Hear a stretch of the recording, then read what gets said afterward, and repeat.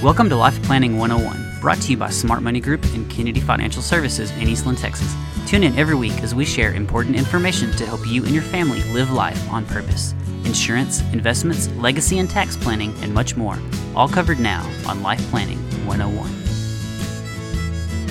Hello everybody, this is Sam Barker and Aaron Kennedy on Black and White Market Minute with Life Planning 101.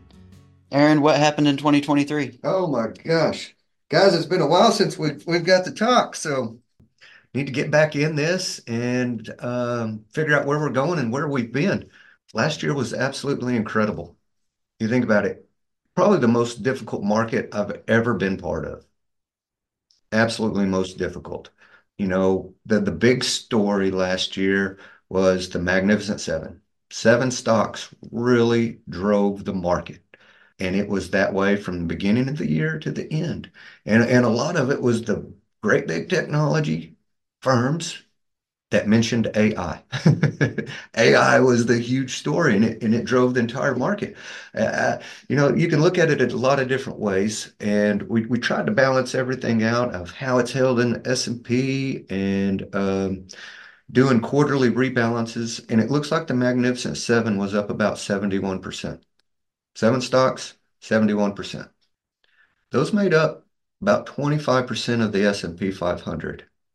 So if you take the S&P 500 and remove those stocks, the market was only up about 7%. 7%. It's absolutely incredible. You look at another index that we look at, it's the equal weight. The ticker on that is RSP. Takes every stock in the market in the S&P 500 and weights them equally. That was up about 13%. So no matter how you look at it, there just was not a lot of companies out there that had good returns. So, let me throw some of these out there. If you look at utilities, they're negative 12. Financial services up 6. Real estate down almost 2. Energy down 10. Staples, cereals, and laundry detergent, absolutely flat. Healthcare, up about 4%. This market was difficult, very, very difficult.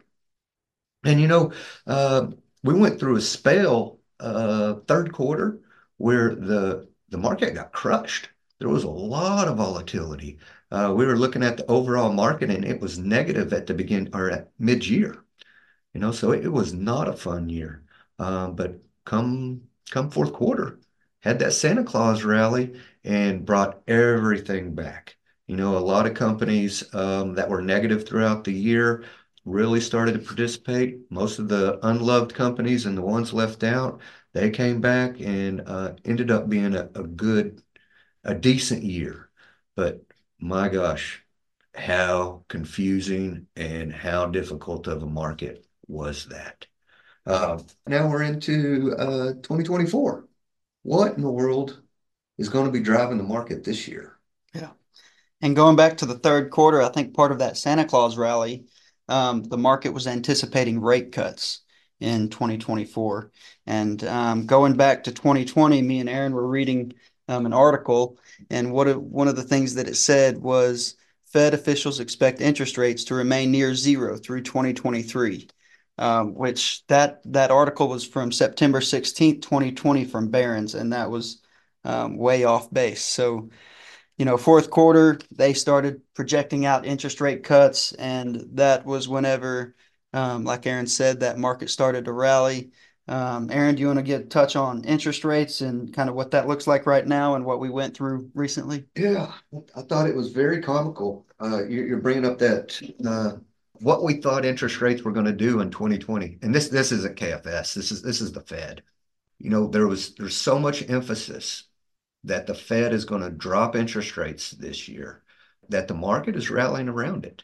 And that's good and bad. The Fed came out and told us that they were going to lower interest rates this year. It's unprecedented. We don't lower interest rates unless the economy is suffering. So I don't think we take all the politics out of the way and everything. This should be a very positive thing that the Fed is already ready to act on interest rates. Recession, Fed lowers interest rates, the market takes back off. And when it comes to predicting this thing, just like that article in 2020 that said no interest rates, they don't know. We were actually looking at the Fed minutes and the Fed dot plot, and what were some of the errors? A year from now, the error was 2.5% on what their projections were. How much is 2.5% of 5%? 50%. What kind of guess is that? Yeah. It's going to be somewhere between 7.5 and 2.5. Please, they don't know. Their guess is just as good as ours.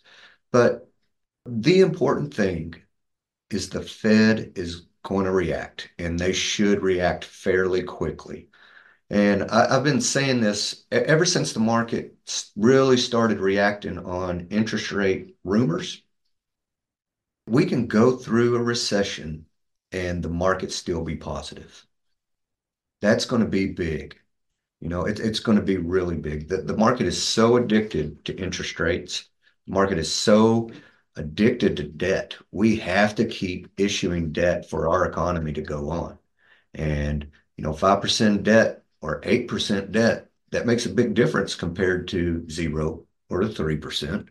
We're looking back on it, and what was it? We saw interest rates move by 40% last year.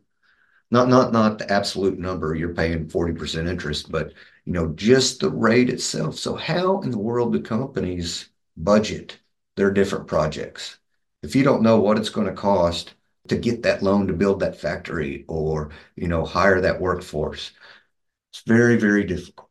So once interest rates start to stabilize and start to come down, these companies should feel a lot more comfortable and excited to get invested and start growing again. Interest rates are going to be helpful in 2024, even if they don't move. It's just that feeling that the Fed's got our back is going to go a long ways. Long ways. And so with the rest of the market underperforming those 7 stocks and the S&P 500, what do we expect on the rest of the market aside from those 7 stocks as these interest rates fall? And can you give us a quick rundown why, as we're coming up close to the end? Yeah, I'm super excited about the areas of the market that are not the Magnificent Seven. You just don't go through time and see this big of a discrepancy or this much in participation from one set of companies to another. Usually the market is good. It's all good. I mean, not all of it, but most companies are going to be positive. The market's negative, most companies are going to be negative. You don't see this kind of discrepancy where it's just a handful and the rest are mediocre. So I think the companies that missed out last year, hopefully we see a big recovery there. And that's going to be big.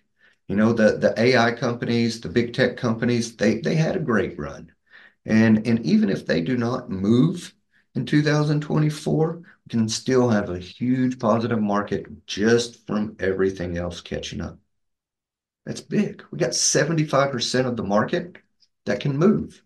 Think about that. 7 stocks out of 500, 493 need to play some catch up. Yeah.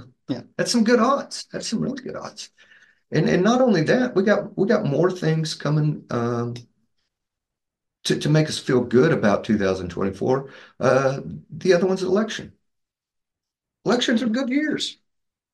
I think on average they've made about 11%, and does not matter if it's a Democrat or a Republican. They all make promises, and the market usually reacts to them, unless we're in some kind of catastrophe. The market usually likes election years. So that's a great thing. Doesn't matter who wins, who loses, who's in it, who's not. We got wind in our sails right now just from the election itself. Well, thank you for your time today, Aaron. We've run a little bit over, but I think that's just going to be okay since we've taken a little break. So thank you for joining us today on Black and White Market Minute with Life Planning 101. Thank you for joining us for Life Planning 101, brought to you by Smart Money Group and Kennedy Financial Services. If you have questions, you can email them to lifeplanning@kennedy-financial.com. Be sure to tune in next week for more Life Planning 101. The opinions expressed herein are those of the firm and are subject to change without notice. The opinions referenced are as of the date of publication and are subject to change due to changes in the market or economic conditions and may not necessarily come to pass. Any opinions, projections, or forward-looking statements expressed herein are solely those of the author, may differ from the views or opinions expressed by other areas of the firm, and are only for general informational purposes as of the date indicated. Securities offered through Calton & Associates Incorporated, a registered investment advisor, member FINRA SIPC. Investment advisory services offered through Smart Money Group LLC. Kennedy Financial Services and Smart Money Group LLC are separate entities and are not owned or controlled by Calton & Associates Incorporated.